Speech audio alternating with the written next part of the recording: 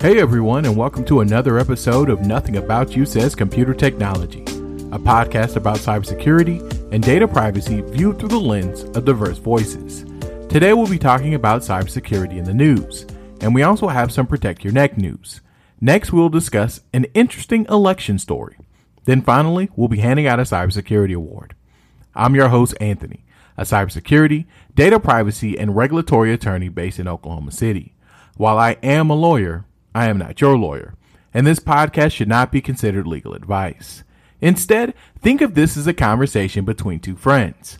But if you need legal advice, please find a local attorney that can help you. So let's turn our attention to some news stories. Our first story comes from the Washington Post. This week, the Federal Trade Commission, the FTC, announced an enforcement action against online alcohol delivery service Drizly. And in a unique move, they also brought an action against the company's CEO. The enforcement action is related to a data security issue that led to a 2020 data breach that exposed the information of 2.5 million customers. What's interesting about this order is that it would follow the CEO to future businesses, requiring him to implement a security program at any company he runs that collects information from more than 25,000 people. The order would require both the CEO and Drizly to destroy unnecessary data, create and implement new data controls, and also train their employees about cybersecurity. This could point to a new approach by the FTC in addressing companies and leadership that don't take the necessary safeguards to protect our information. Previously, the FTC had only used this approach in a few enforcement actions, instead choosing to only name individual executives in fraud and deceptive marketing cases. The Department of Justice announced indictments against 10 spies working with the Chinese government. Of the 3 announced criminal cases, the one that is getting the most headlines involves 2 Chinese intelligence officers who attempted to interfere with a criminal investigation into a Chinese-based telecommunications company, which some are saying is Huawei. The spies attempted to bribe a U.S. law enforcement official to share secrets about an ongoing prosecution of a major Chinese firm.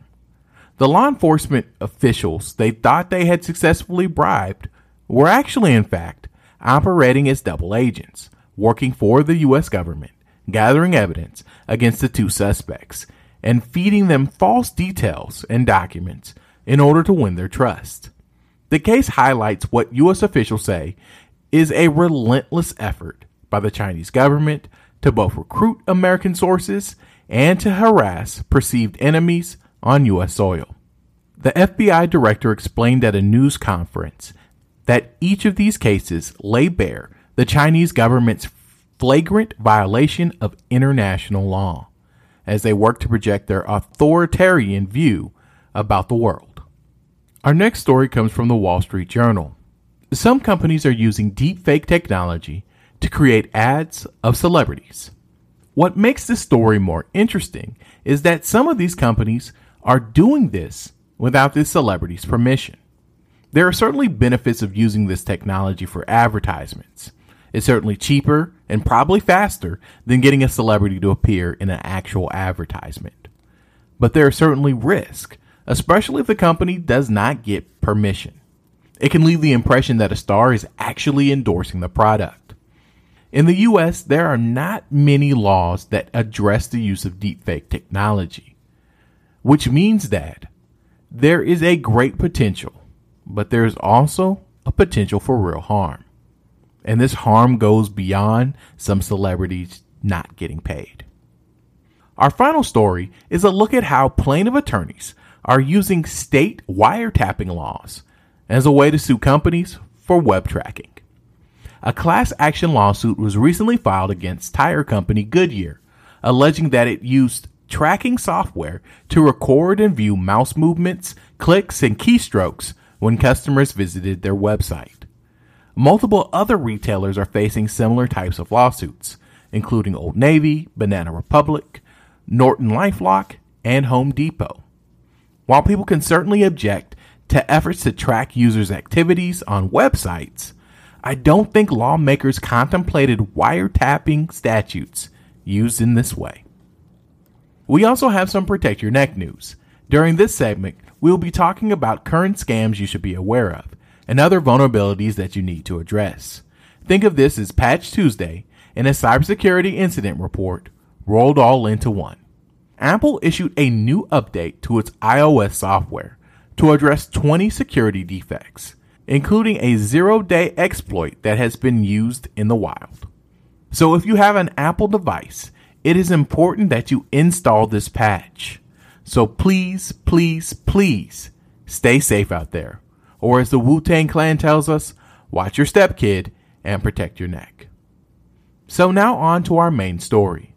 The Republican National Committee, the RNC, has sued Google, claiming that the company is suppressing its email solicitations ahead of the midterm elections. The RNC is claiming that Google discriminated against them by sending their campaign emails to user spam folders.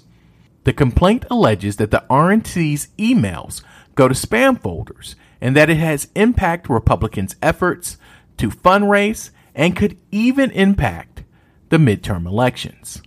In response, Google explains that the filtering of emails is based on the actions of users, and they even provide training and assistance to campaigns to avoid these type of issues. This dispute highlights the importance that large tech companies play in elections. Gmail is the most popular email platform in the world and represents over half of the U.S. email market.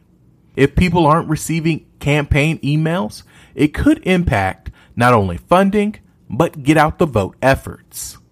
How this lawsuit is resolved will certainly have an impact, not only on this election, but it could either dampen or reignite complaints from the right about censorship. This week I have one award that I want to hand out, and it's the Kidz Bop Award. Kidz Bop is a series of albums where kids sing family-friendly versions of hit pop songs. It's the kid version of what adults are doing.